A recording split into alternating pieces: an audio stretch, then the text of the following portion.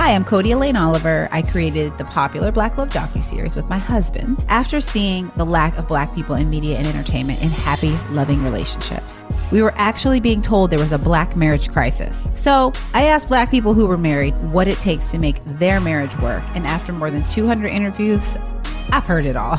So buckle up and enjoy getting the full story directly from the couples themselves. This is Black Love, The Interviews.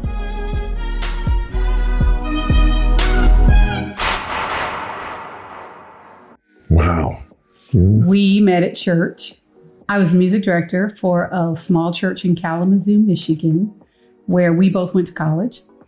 And Terry was playing football at the same school, but we are 2 years apart, so we didn't know each other. And he walked into my Wednesday night service and slid up to me and said, "I sure like the way you play that keyboard." And I was like, "Thank you." And it turns out that a mutual friend had brought him specifically to meet me. And from there, we started hanging out like group hangout, like the singles at the church would go bowling or go skating. And this friend would always invite him and invite me. Like, "You want to go eat?" "Oh, sure." And I'd show up and there's Terry. So we kind of got the picture that they were trying to set us up. I mean, you got to understand, I was very, very young, 19 years old, high top fade. Yes. And I had not really dated. I had one semi-girlfriend. That's true. She wasn't really like it was a period of a few months, and it ended really bad. It was just kind of in and out. Literally. I was not very savvy. Let's just say that. This is true. I was looking at him like, he's a little wet behind the ears. Well, this was the thing too. Growing up in Flint, Michigan, in the era that I grew up in, most of my instruction on, dealing with the opposite sex was all about game. And I never liked it. Which he had none. I had none. But like my -2, 3. It was not 0. He was below 0. Done. I was like, "Hi, sister." Not even church. How are you? It was just, that was his best come on. I like the way you play that keyboard. The main complaint, I wouldn't say it was a complaint, but the rumor was for me, even in high school, like, "Oh, he corny.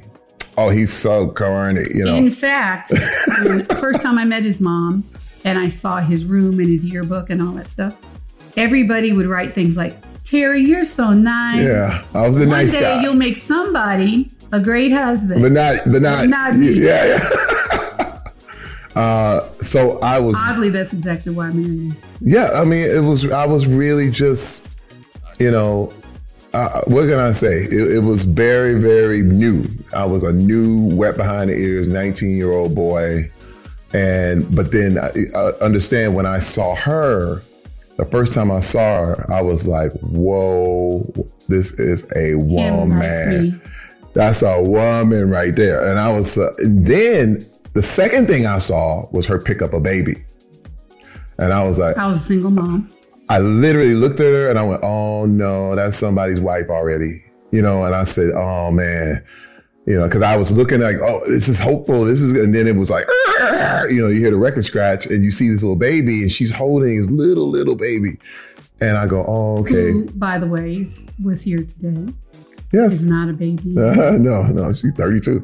But what blew me away, when my friend was like, "Oh, no, the baby's dad is not with her and, she's still single and the whole thing." And I was like, "Oh, it's back open. But this is the thing too. I was so young, I knew I couldn't handle a family. I mean, in my head, I was like, I saw like, oh my God, if this ever was anything could come out of this. But then it was always like, but man, you have nothing. I mean, you have a dorm room, you got 3 socks, you got your Public Enemy poster. You know what I mean? Like, you don't have a car, you barely got shoes. You know what I mean? I at that time, like, I didn't have luggage. Every time I moved from one place to the next, you just put everything in garbage bag. So I was like, how am I ever going to take care of a real woman. So first I was like, she's a woman, but then she picked up that baby, I was like, this is a real woman. You know what I mean? So I didn't see anything happening further than this is a friend. Yeah. She's a good friend. And I always say too that girls grow like dog years, right? Like we mature differently. So already young women in high school are considering themselves more compatible with guys a little bit older. You know, you always look at guys your own age like immature, you know what I mean? And here I was older than him and I was a mom. I remember saying that during my pregnancy, I aged like 5 years because I'm a firstborn child. I was always the most responsible kid in my family. Had my first job at 11 years old. So I was no stranger to responsibility, but being a mother was a whole, it was like moving to Mars. And so all the more reason I was not dating a 19-year-old college. What were you, a sophomore or junior? Sophomore. Oh my God. I think we finally connected when, I want to say it was the bowling alley. We all went bowling. Like I said, our church group went bowling. And I got up to roll my turn. And I just looked down the lane at him. He's like 2 or 3 lanes down. And he had these like khaki shorts on and like a little Izod shirt, you know, a little preppy, buppy looking vibe to him. And I said, he kind of cute with his chocolate self. and I said, and he got pretty legs too. And that was the first time I started thinking that I might have an attraction to him. I don't know. It wasn't anything like magical he did. I just started feeling like he's kind of cute, you know? Now, for me, it was a magical thing that happened. Because I always thought she was beautiful. I was like, wow. And she was so nice and so, you know, she was saved. I was nice. She was saved. I say was saved. I'm still saved. I'm just a little tired. I'm an old saint and I'm a little grumpy. No, but I have to say this. This was because I saw she was really, really working very, very hard. She was a single mom. And she was struggling. I was going to school, I was working, and I was working at the church. Yes. Yeah. So I admired that I was like, I got to do something. I always felt this thing like I need to help her. Like there was this never ending feeling of what is she doing? How's she feeling? Does she need anything? So, you know, if I would always ask her, you need something? Is there anything I can do for you? Whatever. But there was one time I just felt like she needed a night out. And I invited her to this, it was like a summer. I didn't know all that. I did. Oh, that's good. But it was a summer, what was the name of it? You invited me to dinner at this quasi-expensive restaurant for Kalamazoo. No, but the festival. Yeah, but we went, no. We went to that. We went to that because my band was playing at the festival. Oh, that was one of the things. Yeah. Right.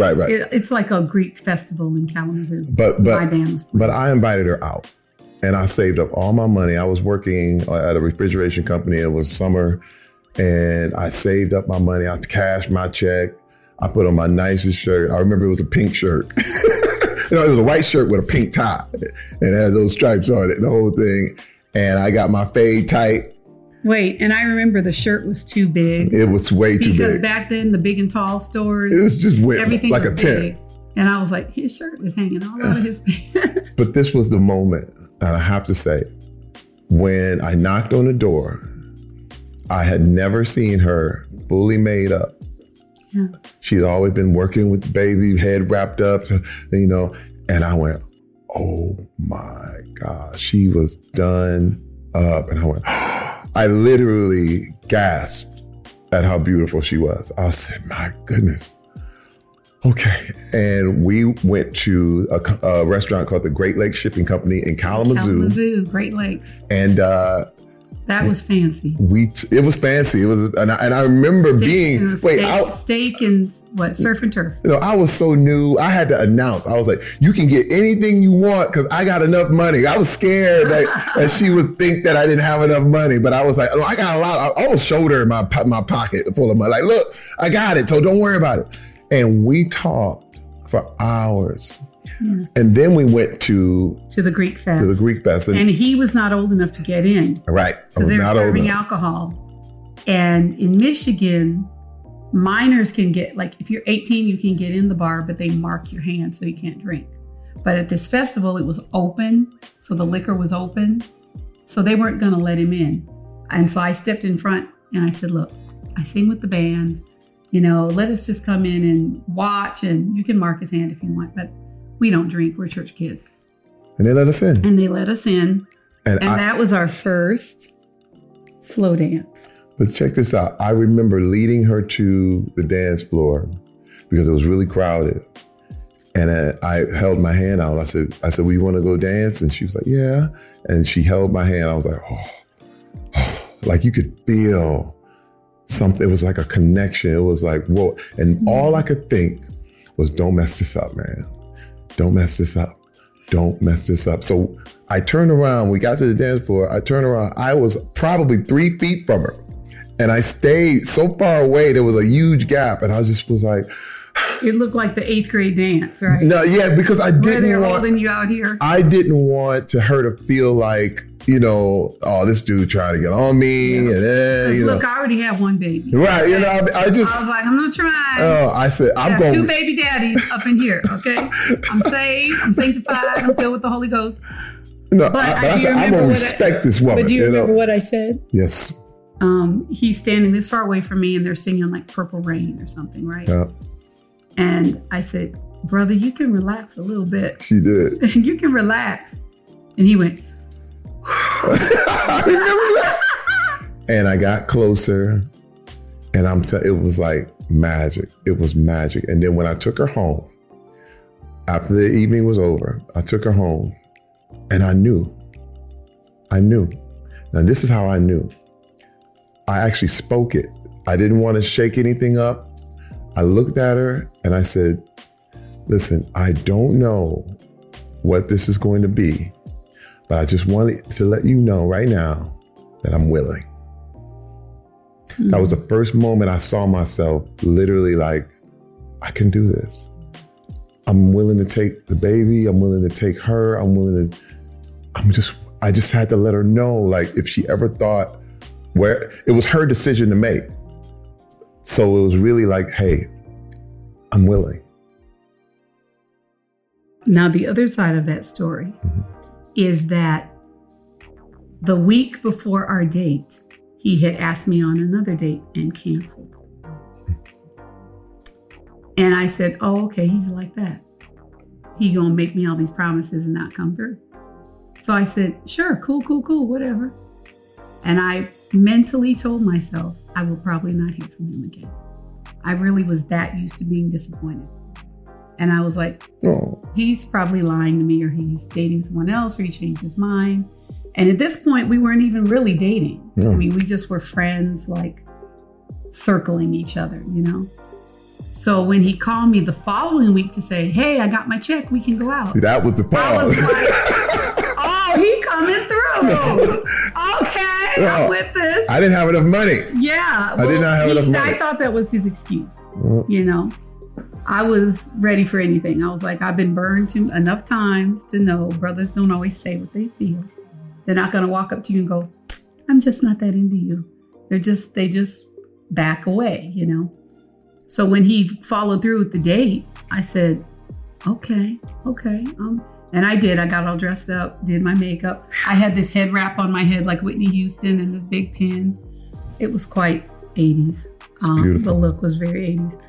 And do you remember that we almost got in a really bad car accident that night? Yep. And I remember saying, oh, the devil is busy, because he already trying to come against this beautiful relationship. But I recall also having a similar, I don't know. I had a vision when I was on the dance floor with him. And after he held me closer, which still wasn't really close, to be honest, there was still some air in there. I had this vision that I was walking through a room, pulling him by the hand and introducing him to people as my husband. And I just sat there. It's almost like that it's like an hour-long conversation happened in a minute. And I went home, and when he said that thing about being willing, I said, me too, Terry. And I went to bed that night like, I hardly know this boy, and I think I'm going to marry him. I mean, it was very serendipitous and, from our lingo as believers, supernatural. It felt very right. And there was this precursor for me that I had made a list, and it was adding up for me. It was like the things we wanted were just right down that same vein. I was a theater major, so we both had a dream to do entertainment. We loved kids. He was awesome with my kid. He liked her more than any adult I knew, and she liked him. It was all really emotional and sudden. I dare say people questioned our judgment because I think we knew each other for 3 months. And at the 3-month mark, I sat him down. Do you remember this? A week after that date, I said to him, what is this? Yeah. Like, are we friends? And he said, well, I really need you in my life. Yeah. And I went, This was on the phone. How do you need me in your life? He's like, I don't feel comfortable on the phone. Can I come over? And he comes over, and we sat in my little ugly rented house. And he says, I have this urge to take care of you. And he goes, I want to buy you a car. Yep. And he said, I don't know if your husband would mind, but I want to buy you a car. That's what he said. And I said, but how do you see us together? I was waiting for this ball to drop. I just like you as a friend. I was totally disappointed in my heart by the fact that it felt like I was just going to be hurt again. And I had come off a big disappointment with the baby's dad. I just couldn't even find it in my heart to not be afraid. And he looks at me and he goes, I want to marry you. And I said, I think you should. This is real. This is I do not advise grabbing the first guy you fall for and marrying him. But I prayed for this man. I asked for the universal picture, I felt it coming. I felt something saying, you're going to be married soon. You're going to have children. You're going to have more children. I went to the singles class that teaches you about preparation to be a spouse, and I had no boyfriend. Me and my baby were sitting in that class well, he's not here, but he's coming. Growing up in a very abusive household. My father, he beat my mom many, many times. And I was like, I'll never be like this. And I just knew that was the one thing I knew I didn't want to be. And also growing up on Cosby, which was wild because I saw the image of, Cliff and the way he would treat her. And I was like, that's how I want to be. And it's wild because when they say, entertainment images really create the narrative for your story and how important it is, it was literally the fact that we had a person to look at and say, oh, that's how you treat. Because remember, in the street and in the hood, it was like, hey, man, you need 5 girls. Tell her you lie to her. I mean, I literally was sat down and instructed in this. And I was like, but that doesn't make sense. How do you have a family? But man, look, man, you just want to play. You want to have game. You want to. And I was just like, and it just wouldn't work. And I just saw this is not going to happen. But when I saw those images, I said, this is how I need to be. Well, I had a friend. Her name was Dee Caudle. If you're watching, Dee, we were a part of a little Christian Bible study that I would go to. And it was because I lived near her that I went to hers. And I really respected her as a woman of God. And I loved her husband. Like they had this dance they do with each other that was very passionate and kind. She taught me to make my list. And I never forget going, I'm going to do just what she did, because whatever she did got her a man who adores her. I don't know if she even knows that she had that effect on me. So there's one. I had pastors that I loved. Joyce and Irvin Armstrong were pastors, and they counseled us before we got married. They did a counseling, yep. And his treatment of Joyce, again, for me was powerful in that I also had a stepfather who drank. And my home did have some elements of like what he talked about, but the abuse was more directed at me and my brother and sister.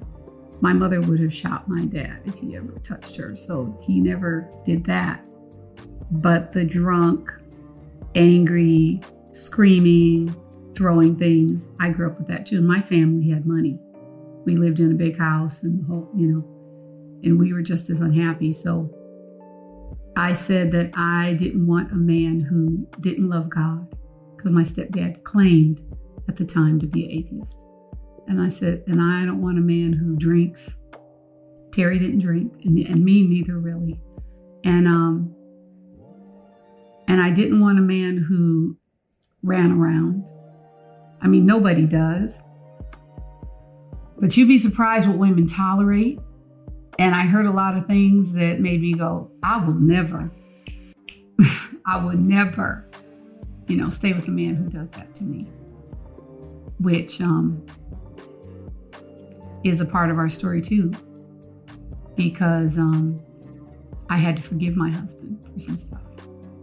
And there was a lot I had to say about how we treat people when they fail. But my husband was, for me, the best candidate for me. But in a way, he turned out to be the thing I said I would never do. I would never marry an athlete. I would never marry a, kind of roving lifestyle. Like everything I didn't want is what we actually ended up becoming, really. I dated athletes, I remember, in high school, and thinking, I would never marry one of these guys, please. My first real relationship was with a track guy who was a college track star. And I'm like, too many women chasing him. I don't want that. I want a man who just wants me, And I got him, and then he went pro. That was wild. We went pro, and I was like, holy crap. How did I do that? How did I just flip this script and go down this life that I absolutely told you I did not want? But, early in our engagement, I told her we were going to play in the NFL, and then we're going to move to LA, and we're going to make movies. And we were sitting at a Wendy's. Remember that? Hopeful wish. Yeah, that was it. He was not a star. Oh, no, not at all. So I'm like, yeah, baby, you can do it. And I'm like, Lord, is this going to happen? I certainly had my misgivings about our lifestyle. But in the previous year, we had gotten married. And I really felt we made progress with our relationship in terms of understanding the balance of fame and whatever that brought, and putting family first. So I was like the rock saying, be home by this time, spend time with the kids, let's say prayers, I was building that home. He was driven, very driven, but he still had those good qualities of really loving people. This activism that you see in Terry was always a part of him, this urge to spread love and serve others. We both came from a church background, so service is a part of our legacy. And I went through a period where it seemed to be hard for him to fit in with the guys on the team. Not a lot of them were married. So he was going out with them, and I was distrustful because I knew these guys were snaky. And I said, and birds of a feather, so I'm thinking, if you want to be like them or attain their approval, are you gonna be a good person around? Like, are you gonna be Jekyll and Hyde and like one foot in the world and one foot at home? And I expressed those doubts to him, and he always kind of played the advocate, like, no, honey, no, I swear, everybody's clowning, but I'm the cool one, I'm the sober one, I'm the this. And I believed him, but I sort of always thought there's something you're not telling me, because you pursue that acceptance, and that can make you compromise who you are. So I really didn't think he was doing anything terrible, but I didn't think he was really necessarily keeping his morals either. I'm gonna tell you, I was very, very immature. When we got married, I had this grand thing of, oh my, it's all gonna work out. This is how love is. And then all of a sudden, she would say something I didn't like. I was like, okay, you're messing up the picture. The picture's supposed to be like this. And then the baby's crying. Again, I don't know anything about kids. By now we have 2 kids. Yeah, we got in fast. And I mean fast rolling. We were in a basement apartment. And I just I really, really overestimated just how hard it was going to be. Underestimated, yeah. Oh yeah. Right. No, I how good. Yeah, I thought I overestimated how good and underestimated how hard. And I'm gonna tell you, what was happening was that, I also came up in this very religious background and the whole deal, but I had an addiction to pornography that was before her, that I felt like once I get married, that'll go away. Well, and he had told me about it, but made it like, but I'm over that. Yep. He downplayed. And what happened is that, you learn to just go underground. And one thing is too, is that as a man, you tend to say, well, at least I'm not going like that. I'm not doing that.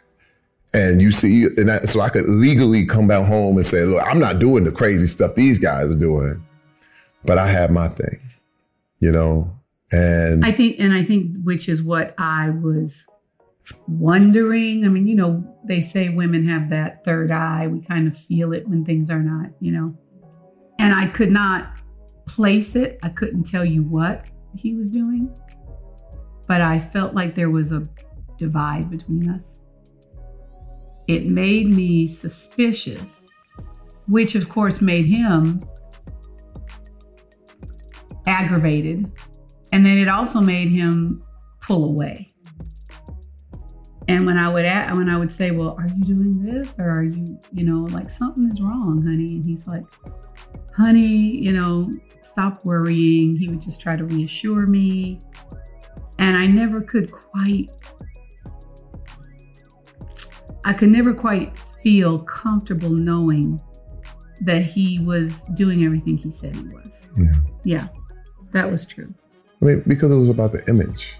It was really about keeping, okay, I gotta be this dad. I gotta be this father. I gotta be this husband. I gotta be, but the issue is that, when you're talking about any sort of addiction, it deals with numbing. Because when pain would come, I would run.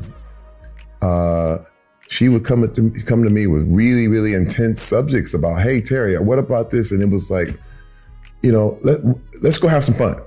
And I was a real fun guy. Like, it was all about, okay, let's not, that subject's too heavy. Let's not talk about it. Let's just ignore it. And we're gonna, and this is another thing when I say immature, I had 5 credit cards that I couldn't afford and no job, all in college. And this is back when they would just give you one. Yeah, credit cards. And I remember buying, anytime I felt sad, I would just buy something. And she was like, we can't afford. Where are you gonna? This new TV, this new VCR, these clothes. How are we gonna pay for this? And I was like, you know what? I'm going pro. It's all gonna work. And I had this thing about just everything's gonna work out.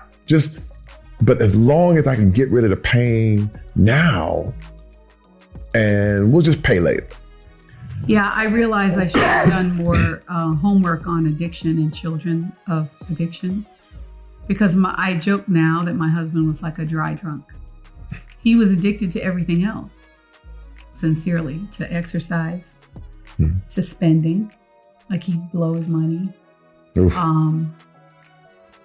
activity. He always had to be doing something, like an adrenaline junkie. Mm-hmm. I'd be like, let's just chill. And everything was, let's go to a movie. Let's go out to eat. Let's go. And like you say, numbing. I didn't know that's what he was doing. It took years to figure out, what this was, what I was about.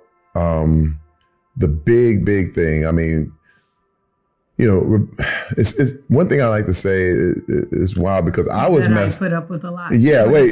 First of all, what's so crazy is that, Rebecca was just damaged enough to stay. It sounds crazy, because if she had it all together, she'd have been like, I'm out immediately. Well, and I think you downplay too, honey, that I hate to say that I had a better family life, but my family was not nearly as volatile as his. So there was this idealization of, well, he's been through a lot. So there's things that I'm forgiving about because I had empathy for a lot of his struggles. I didn't think he was purposely trying to be a jerk. You understand?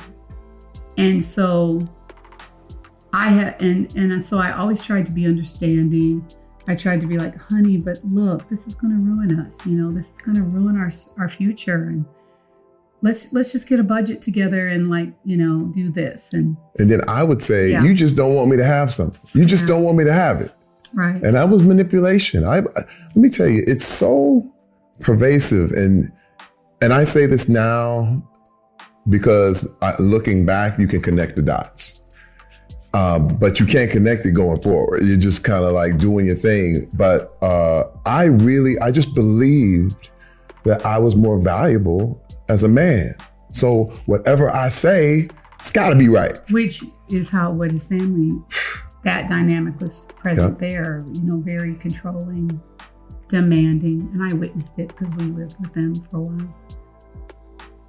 My mother wasn't nearly as willing to put up with things as sadly his mom did. And I think he unconsciously took the lesson that that's just how it is. And he would never probably even admit that to himself, that that's how he saw it. And I was kind of feisty, so we fought a lot. I was like, you're wrong, Terry. God's gonna get you. I would get in his face. And finally, well-meaning people gave me bad advice. Okay? Just pray for him. Just love him. And the Lord will get him, But I should have confronted him about a lot of things. And I look back and realize that I was told in so many ways that it wasn't my place to be overly expecting things from him. He's the man. Let him run his life. You trust God to deal with your family. And that's not bad. But the Bible also says that we're to confront. That if a brother offends you, you go to them and you show them their sin. You tell them what they did. And if they don't change, you walk away, which is eventually what I did. So a lot of people don't know this story, but when Terry and I had a come to Jesus minute about 9 years ago. Yeah. 9-10 years ago, he admitted to me that he had been unfaithful. And that in the course of the marriage, there were things he had done that crossed the line into either physical or spiritual or emotional infidelity. So whether it was just having too cozy of a friendship with somebody or an actual physical act. And it all came on the heels of an argument about something that shouldn't have really been an argument. But it was like, to me, it's like Jesus was causing the bubble to burst. And we started to like fight, scream and fight. And I said, what don't I know about you? Like, God is telling me that you're a liar, that you're not who you say you are. And you know, and I can't help it, but it was as if my radars were all going off at the same time. And he admitted this to me, like in this moment, he admitted it. And I said, what else is there? Because where there's one, there's 100. So break it down. And he started to admit stuff to me, like going to strip clubs and he went to a prostitute. And I said, okay, well, I'm glad you told me that, but take your shit and leave. And I said, I was 20 years in, I had 5 kids. I had never worked more than a year at a time. Once my kids were in school, I'd work and I'd have another kid stay home. And I was willing to throw him to the curb and take my butt to Michigan. And I don't know what, but I was done. Because I had been through so much physical and emotional exhaustion trying to manage this like addiction to everything that he seemed to have. And I just wanted out. And I don't know what made me pop that day, but it was over.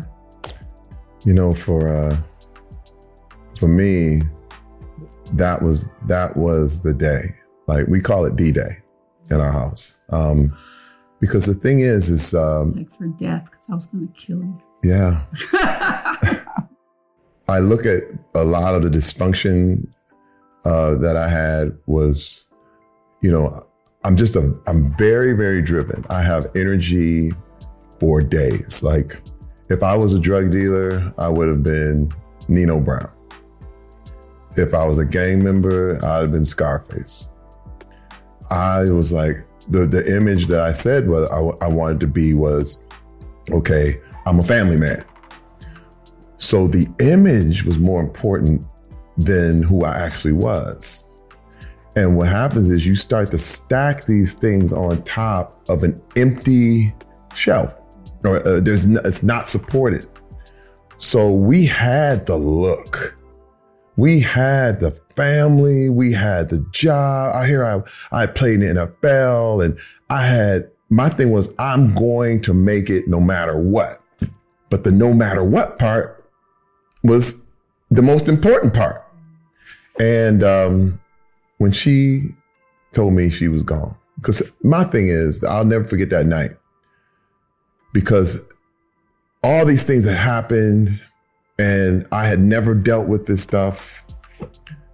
And I remember, you know, she would call me and she was like, what is it? And we would just argue. And I remember hanging up and I was like, this is it. And I'll never forget, I was in New York, she was in LA, and I was in a hotel room. And it was around February 4th, and it was a snowstorm. So everything was shut down. It was a blizzard, and it was dark.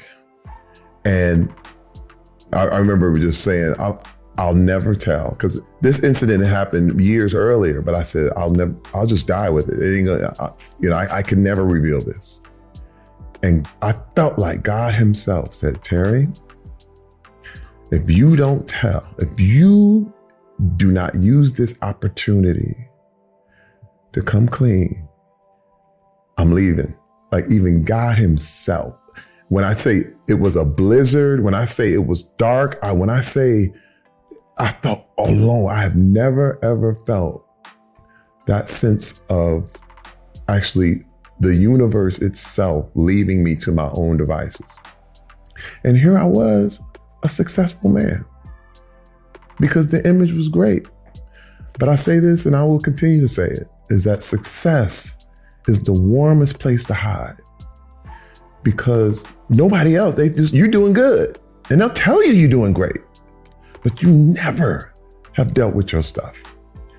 And I remember my wife called back one more time and she gave me those words. She said, "What is it I don't know about you, Terry Crews?" It was hard. And I couldn't even figure out why I was so riled up inside. I was so adamant. It's not, I didn't have pictures. I didn't have some skeezer calling me. It was purely this internal knowledge that we were disconnected. And he came clean. And then I literally was like, okay, God, I told her. So are we cool? Can we start it again? And when she said, "Don't come home," and I was like, that's not how it's supposed to go. I was like, I came clean. I did everything I was supposed to do, but that's not everything. Because the apology was just the beginning. The revelation, the revealing. And I knew, I said, I just lost my family. I lost my family. And I lost my friend. Again, no matter what, we were best friends. When it got, I have to say we've lost homes together. We've lost children together. And I couldn't imagine my life continuing on without her. And at first you start to think, oh no, well, you know what? Then maybe, you know what? I'll just move on. I'll find something else. I just keep going, because you want to justify. At first you just go, well, then fine. Then I'll just find somebody else. But then that same voice that told me it was going to lead me to my own devices, it said, "It's you, Terry. You can't point the fingers at anybody else. It's not because you're Black. It's not because of your father. It's not because of where you came up. It's not because of what somebody didn't do for you. It's you." And I called a friend and he gave me the best advice. He said, "Terry, I can't promise you're going to get your wife back, but you need to get better for you." He said, "Because it's not going to get any better until you make it better."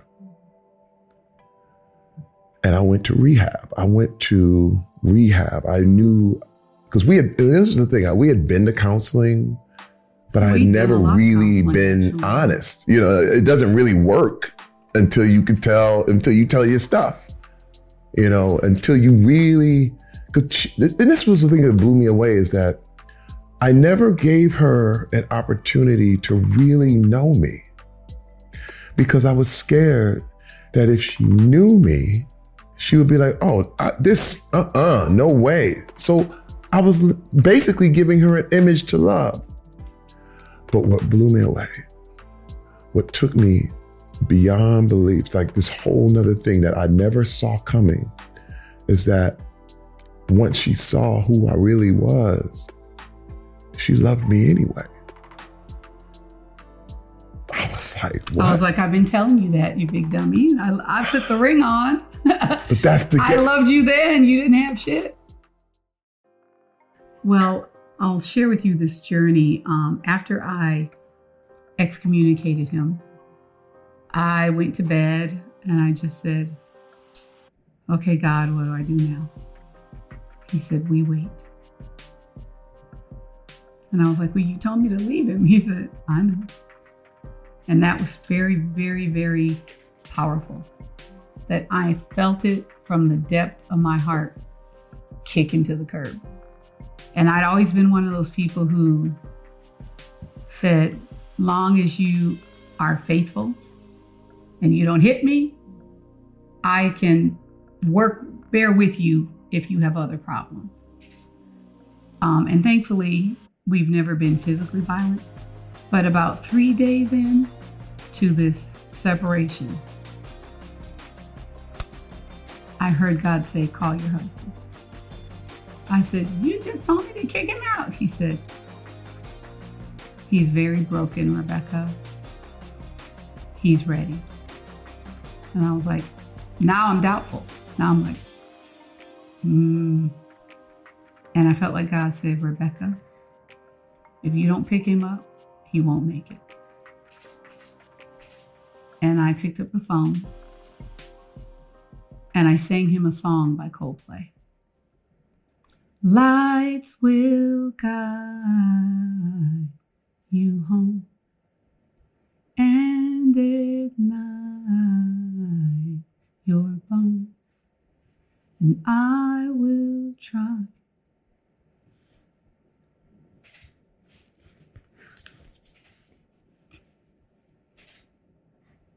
I will try to fix you.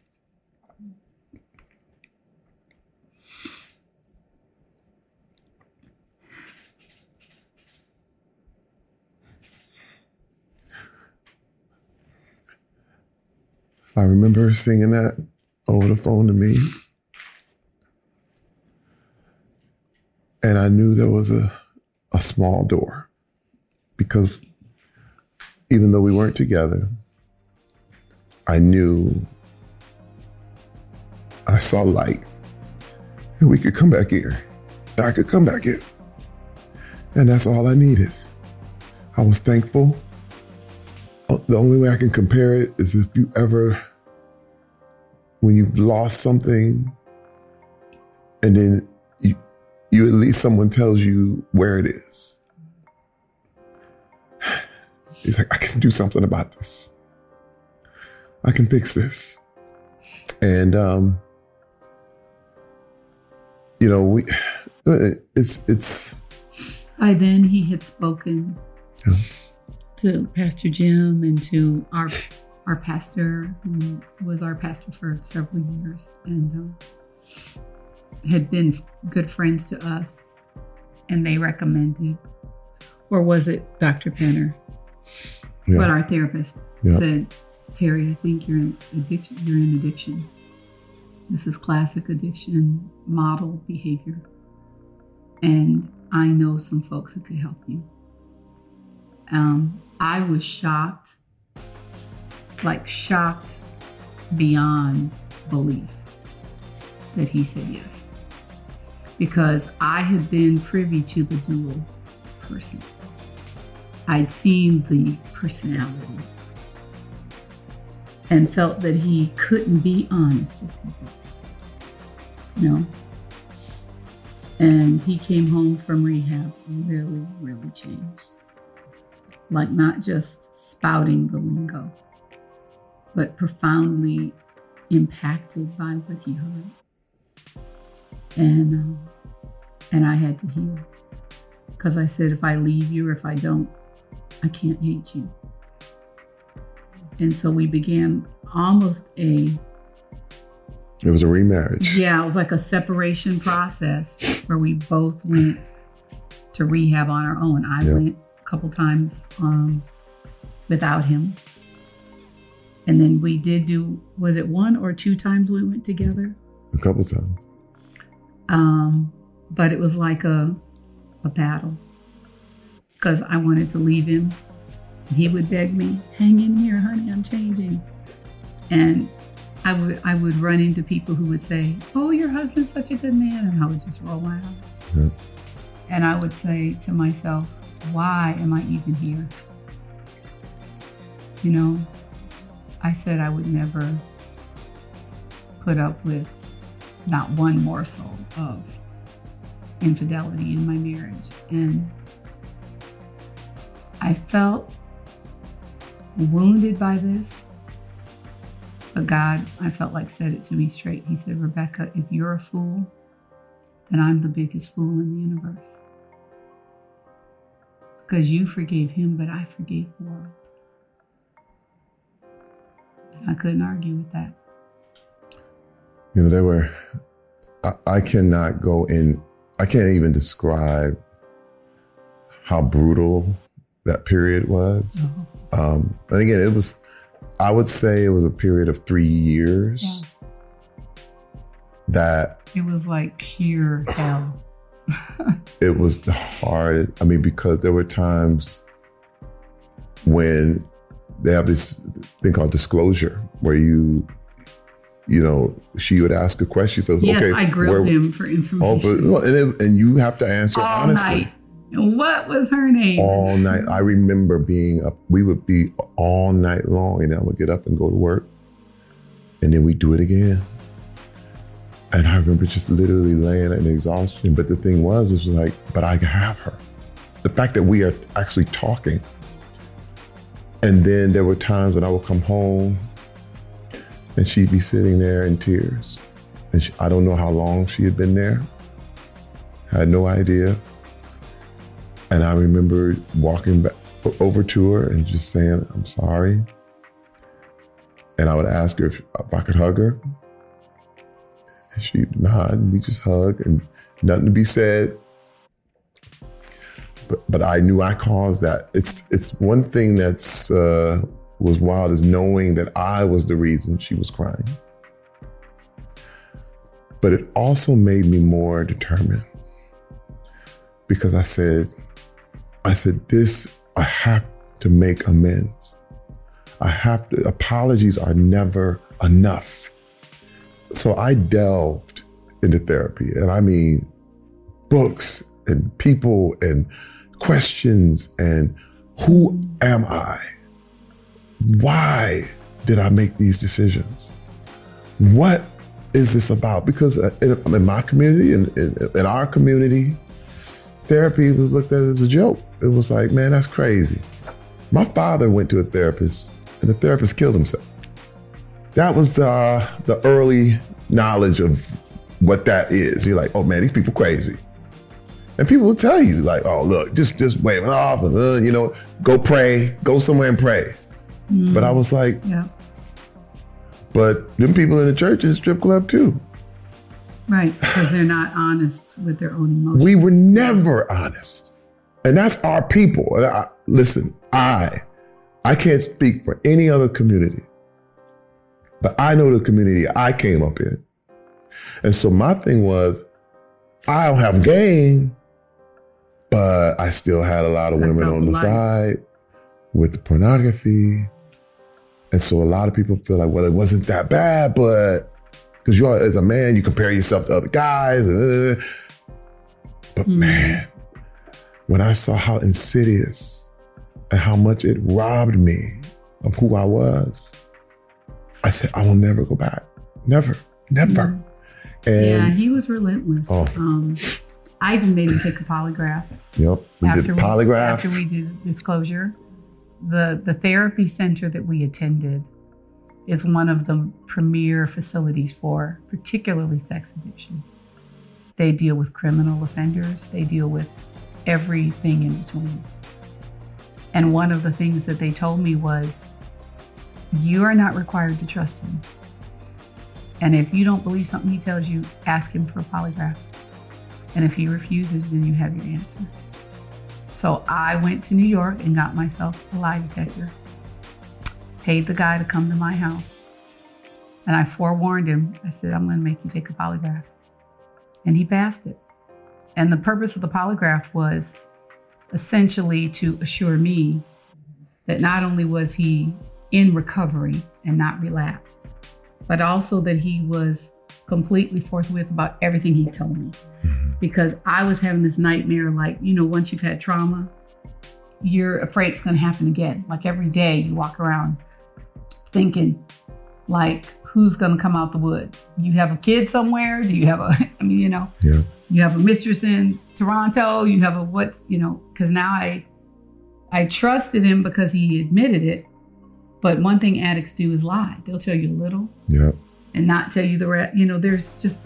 There's an insidiousness to the deceptiveness of the whole thing. And the incidents involving Terry with, the sex addiction, I don't know if you can count them as affairs. He wasn't involved like with somebody and dating somebody and paying her rent. It wasn't that kind of thing. The addiction for him was almost the anonymity of it. So if it wasn't porn, it was a strip club. If it was a strip club, it's a prostitute. So It's like getting a hit and then you just go home. I didn't think that was going on, but I didn't like living with this guilt that he seemed to throw at everybody, because he was under all this. He was under the impression he had to become something else when he came in the door. He was mad all the time. He was agitated all the time. He was unloving. He yelled at me. He yelled at me in front of the kids.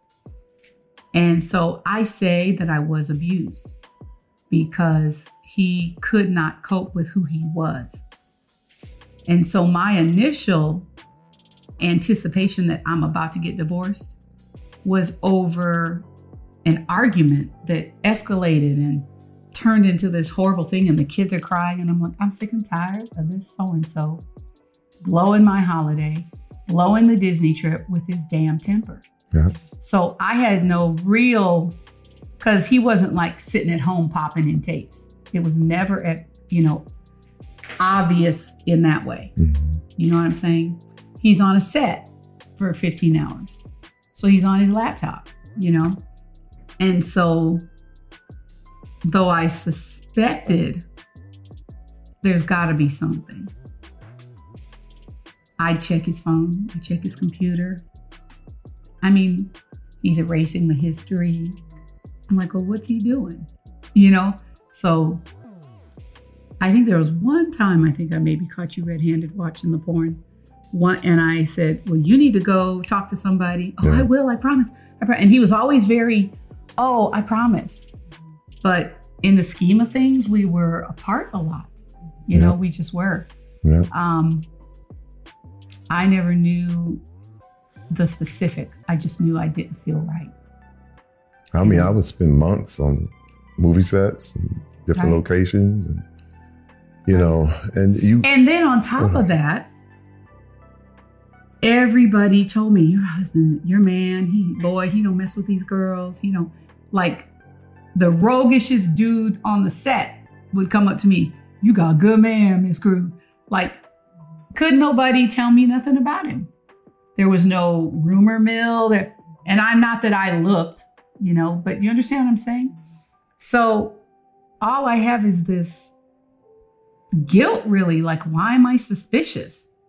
You see what I mean? Why am I suspicious? I'm like, and he would say that, oh, you're just paranoid. And I would go, well, I guess I am. You know what I'm saying? Which is common, addiction maneuvers too. Gaslight. Yeah, gaslighting. Yeah. And again, look through my phone, he had paper dolls. You know what I'm saying? It was like, there's no real women. Not really, I just had this edginess about me and this desire to just run. Like, I kept wanting to run. And every time I would try, I would say, but what am I going to say? How am I going to tell all our friends and family that respect us, that love us, I'm leaving him for no reason than suspicion? I mean, you know what I'm saying? Mm-hmm.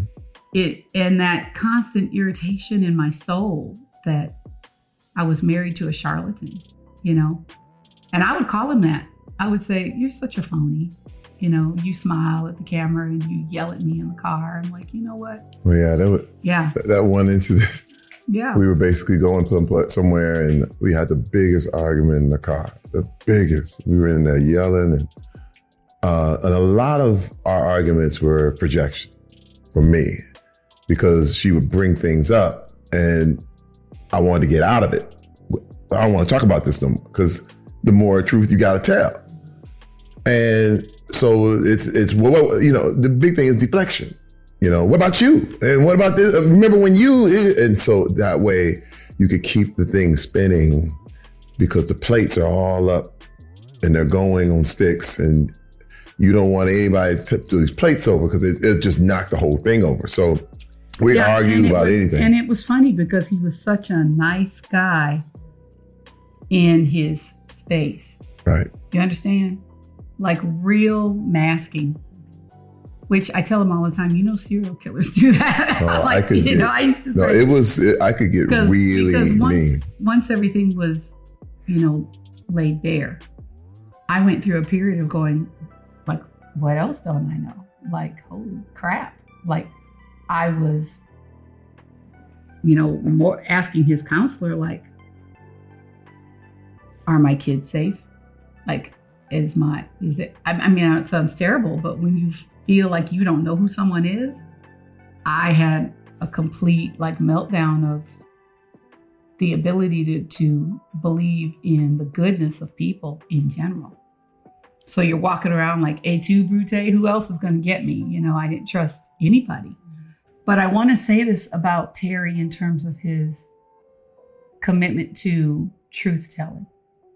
Because as we went through this journey and we abdicated all responsibility to be perfect, he said to me, I want to tell my story. And I went, I'm not ready for this. He said, but honey, I want to come clean because everybody thinks I'm such a great guy. And I went, well, I know, but I don't want to be looked at a certain way. Because I told people that I would never leave my husband, but not everybody knew what we went through. And I felt almost a pressure, as a woman, as a Black woman. We don't take that. So you're stupid, And I had to ask myself, what did I want to be remembered for? And in some ways, I didn't feel I had the purpose of God in me to be a warrior or to be some kind of advocate or be some kind of truth teller about this problem. I just wanted it to disappear. Let's just save our family. And if you help people down the road, okay. But people were asking us how to make it. I mean, we were inundated with calls and letters and emails.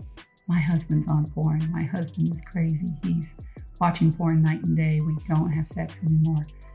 The men were calling him and texting him and tweeting him. And it was gigantic. I mean, everything from pastors to attorneys to the film biggest producers.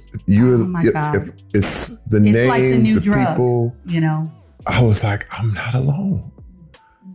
I'm not the only one. Because that's the way shame works. It makes you feel like we the only couple in the world that ever go through this. Yeah, and then I found out there's like a cottage industry around this addiction. And I found books and ministries and counseling centers and like everywhere. Once I Googled it, I was like, holy crap. We're like in a pandemic with infidelity that is bred through the internet. Whether it's a chat room or it's a Facebooking an ex or allowing your kids to see porn and all the crap that comes from it. And I didn't want to be a part of it, but I was an unwitting victim. I said, really in my heart, what could I do? I still really feel I wasn't ready when he published the book, to be honest. The thing is, it's really, really exhausting being two people. It's funny because I had a young actor come up to me and he basically said, hey man, is it hard to keep up your image? And I looked at him and I went, dude, that's not what you want to do. There is no image. It's just you. But what he was basically telling me is it hard to be two people? Mm. And the acceptance of this is what you got to be out here, but deep in here and in the other circles, that's totally accepted. But once I became one person, once all my secrets, all my dirt, everything had been out and exposed, I was like, I'm free. And once she decided, because it was her decision to stay with me. It was her decision. I felt like the Brokeback Mountain guy. I can't quit you. I swear. And I tried. If you ever picture, what's the movie where the lady is trying to get away and the wind keeps blowing her back? People kept telling me, you ever leave Terry, you'll wish you hadn't. And I kept going, why are random strangers saying these off-color things to me? And people's stories just, it was like somebody was trying to say, give this guy a chance to prove he can do better. One thing we did do that was very, very big and controversial was we did a 90-day sex fast. And people were just like, what? 90 days, 3 months of no sex. Married people. I had guys that were like, that's impossible. It's impossible. But I'm going to tell you that was still, to this day, is the most special time. For me, I felt our relationship turned the corner on that, because I had to realize, like, I had to love her all over again. And I felt like we were kids in junior high, where sex is not even part of the equation, where it was like, I love you because you're Rebecca. And it became like we were best friends again, and sex was out of it. But I had to relearn who she was, because you start to you didn't realize how heavy all that other stuff was, and how it depended on all this other stuff. And you just, okay, let's get together so hopefully I can get. But when you take that out of the equation, now this evening we're not going to have sex no matter what. So now what are we going to do? It was during rehab that we first heard about this practice, that couples who had been through the trauma of infidelity practiced recording each other. But I mean, it was odd because Terry was like a go-getter. So in my head, it's like, oh, we about to be on this train. It was like everything in his life is a mission. The NFL was a mission, and Hollywood was a mission. So addiction recovery, we're on a mission, and he's, come on, honey. And I'm like, I'm always pulling her along like, what is going on? I always joke that he jumps off the cliffs and I'm the one going, have we measured the, the drop? Because I'm like, I'm slow and steady. You know what I'm saying? But see, the first year we tried that, we failed. 75 days. Yeah. I'll never forget it. We went 75 days and it was like, oops. We just went in. I saw. Yeah. And I think we were trauma bonded too, because we were both hurting. And so they say sometimes the wife becomes now addicted in the sense that she's craving connection. So that you're having sex and you're crying and you're fighting and it's just like, give me a break. This is crazy. It was wow. like, give me a Xanax, Wow. The first year of marriage or the first year? The first year of the recovery. Yeah, we did. And then we went, and then we went. I said, we have to do this again. Ever the quintessential mountain climber. I did. I just wanted us to make it through. I gotta say this. I wanted to get better. Yeah. Yes, wanted to fix it. Yes, he did. And I said, I will do anything. It was a year. It didn't matter. Yeah. I did not care how long, how much I had to do. Whatever I had to do to make this right, I was going to do. And we did it. But the next time we did it. We did the 90 days. What's cute is that he says, I'm going to marry you right this time. He said, And if I get to 20 years of good behavior, I've done it, you know. So now we have this little joke. I say, you're bought and paid for. And he's like, I got 10 more years. 10 more years. For whatever that 20 was, we're going to have 20 good. 20 good years. And then we're even. And then we're going to go on into heaven. We're going to just, then it's I'm trying to be here till I'm 95. No, when I didn't say die, I meant the marriage. I meant the marriage going into the best. Yes. It'll be, I mean, at our 50th anniversary, it'll be gigantic. Yeah. Well, and the thing that I love about Terry is that he's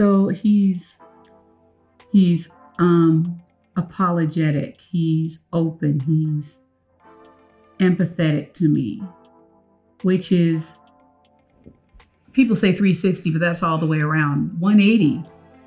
I mean, do you understand? I lived with a man who couldn't admit to himself that he was a failure in any way. He couldn't say, I was wrong. And now if I just go, honey, you know, that was a little, I'm sorry, honey. And I'm like, who is that masked man? You know, he's a better man.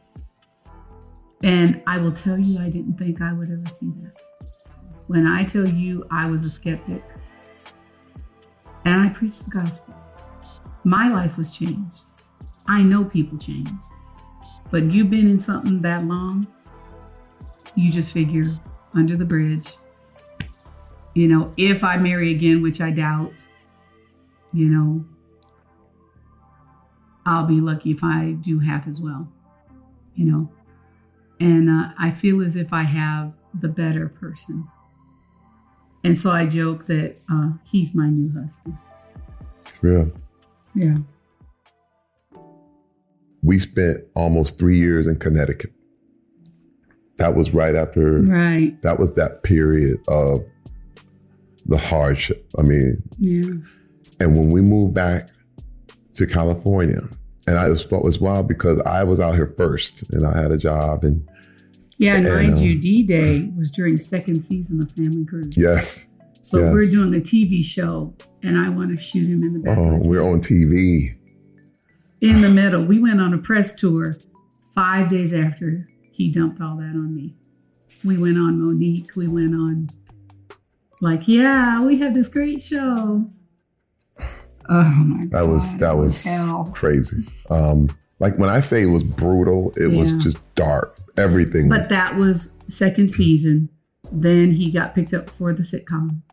And that was hard because I was like, moved to Connecticut. Yeah, I'm like, I don't like Connecticut, and I'm not sure that we're gonna make it. And he begged me, like, please come to Connecticut. Now I also have to say that this was affecting the kids too. Oh heck yeah! This was affecting the kids. It was the kids' moods were dark because they could feel what was going on, and we had to sit them all down. And we talked all this stuff out with the kids, and from the young ones all the way to the older ones. Yeah, the counselor said, you got to tell your kids. It's hard. You have to put them in the process. It was fire. All I can say is fire. It's like walking through flames. And you just wonder when the pain will stop because you have no idea. But you know one day it just has to. So when I moved out back to California, and I remember renting a house, and when it was almost a point where I was wondering if everybody was going to come back with me. And when my wife and those kids were back in that house, and I remember we're sitting there in boxes, and I looked at Rebecca, and I don't even see she saw me looking at her. And I saw the family, I saw the kids. I said, we're going to make it. That was the moment I knew. I said, they're back with me. We're back in California. We're going to make it.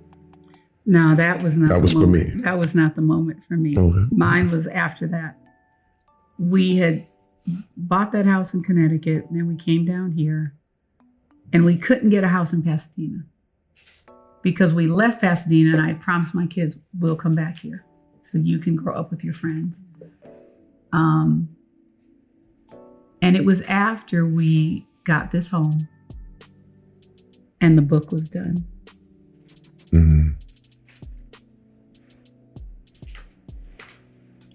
I never forget the day we opened the box and manhood was in the box.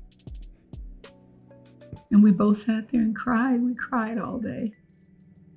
Like this is our pain and our process and our journey for the whole world to see. We did. And then I felt like we have a mission. And something inside me said, it's not just you, Becky. Like you could have your new husband and your new life. But what about Terry? What about those kids? What about all the people who've suffered like you have and need to know you can come out the other side? Because I loved him. But I think I wanted my bitter revenge. You know, I wanted a Tyler Perry movie ending. You know, the UPS guy sweeps me off my feet and to you as we drive off in the Cadillac or, you know. And I said, well, what good is that? You know? I mean, if I get to see 90 with this man, how could I not forever say that it was a journey worth taking?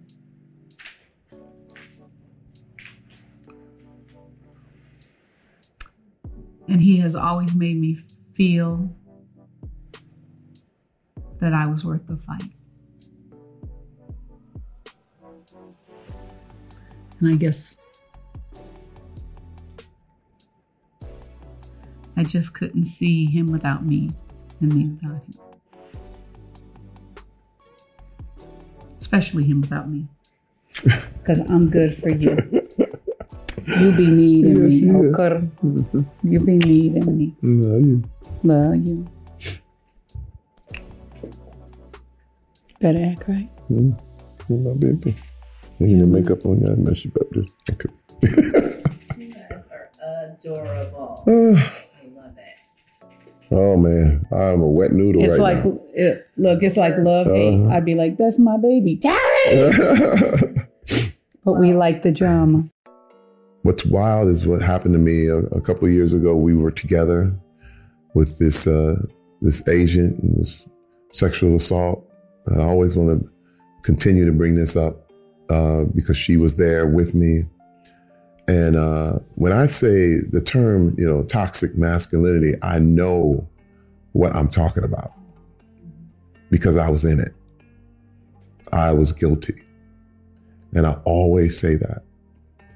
I know what that looks like. And so when it was happening to me, I was like, that's it. And when, you know, we were there together and like I said, people act like we didn't come out, you know, years ago. We went the next day to say, this is unacceptable. And it's wild because I almost feel like we went through all of our thing together to help so many people later on. I mean, we didn't see this coming. We didn't see it. And I even went through a period of saying, you know, why, God, did I go through this? In other words, you know, we all have problems. We all have issues. We come with our luggage, first class luggage to our marriage, you know. But I did have a little bit of a victim mentality when I went through this. Because I went through the whole, I've been a good wife. I've been a good mom. I've supported every dream. I mean, hey, I deserve better. And I felt like God said to me, you were wild once yourself. And when you were hurt, you did things that were stupid. And he gave me this tremendous empathy for my husband. And people say, well, how could you overlook or how could you be so forgiving? but I walked in his shoes. I walked through different things that allowed me to see his lens on life. And it made me feel sorry for him. And it gave me the tools to see it as addiction, to see it as a part of his humanity that wasn't whole. Rather than just, oh, men are dogs, go to hell. I think we have a narrative that is very narrow in the way we talk about men. And as the mother of 4 girls and 1 boy, I have a great need to see to it that even the toxic way we speak about men and the toxic feminine behavior and beliefs are mitigated. Because of hurt, we say things about people that are prejudicial, that are all-consuming, broad generalization, and we banish ourselves to this island of isolation and bitterness because we don't believe in love anymore. And I think maybe I stand as a witness that love can be born out of a dead place. And that there's a broken boy inside every dog. And that if he can be touched, maybe he can be changed.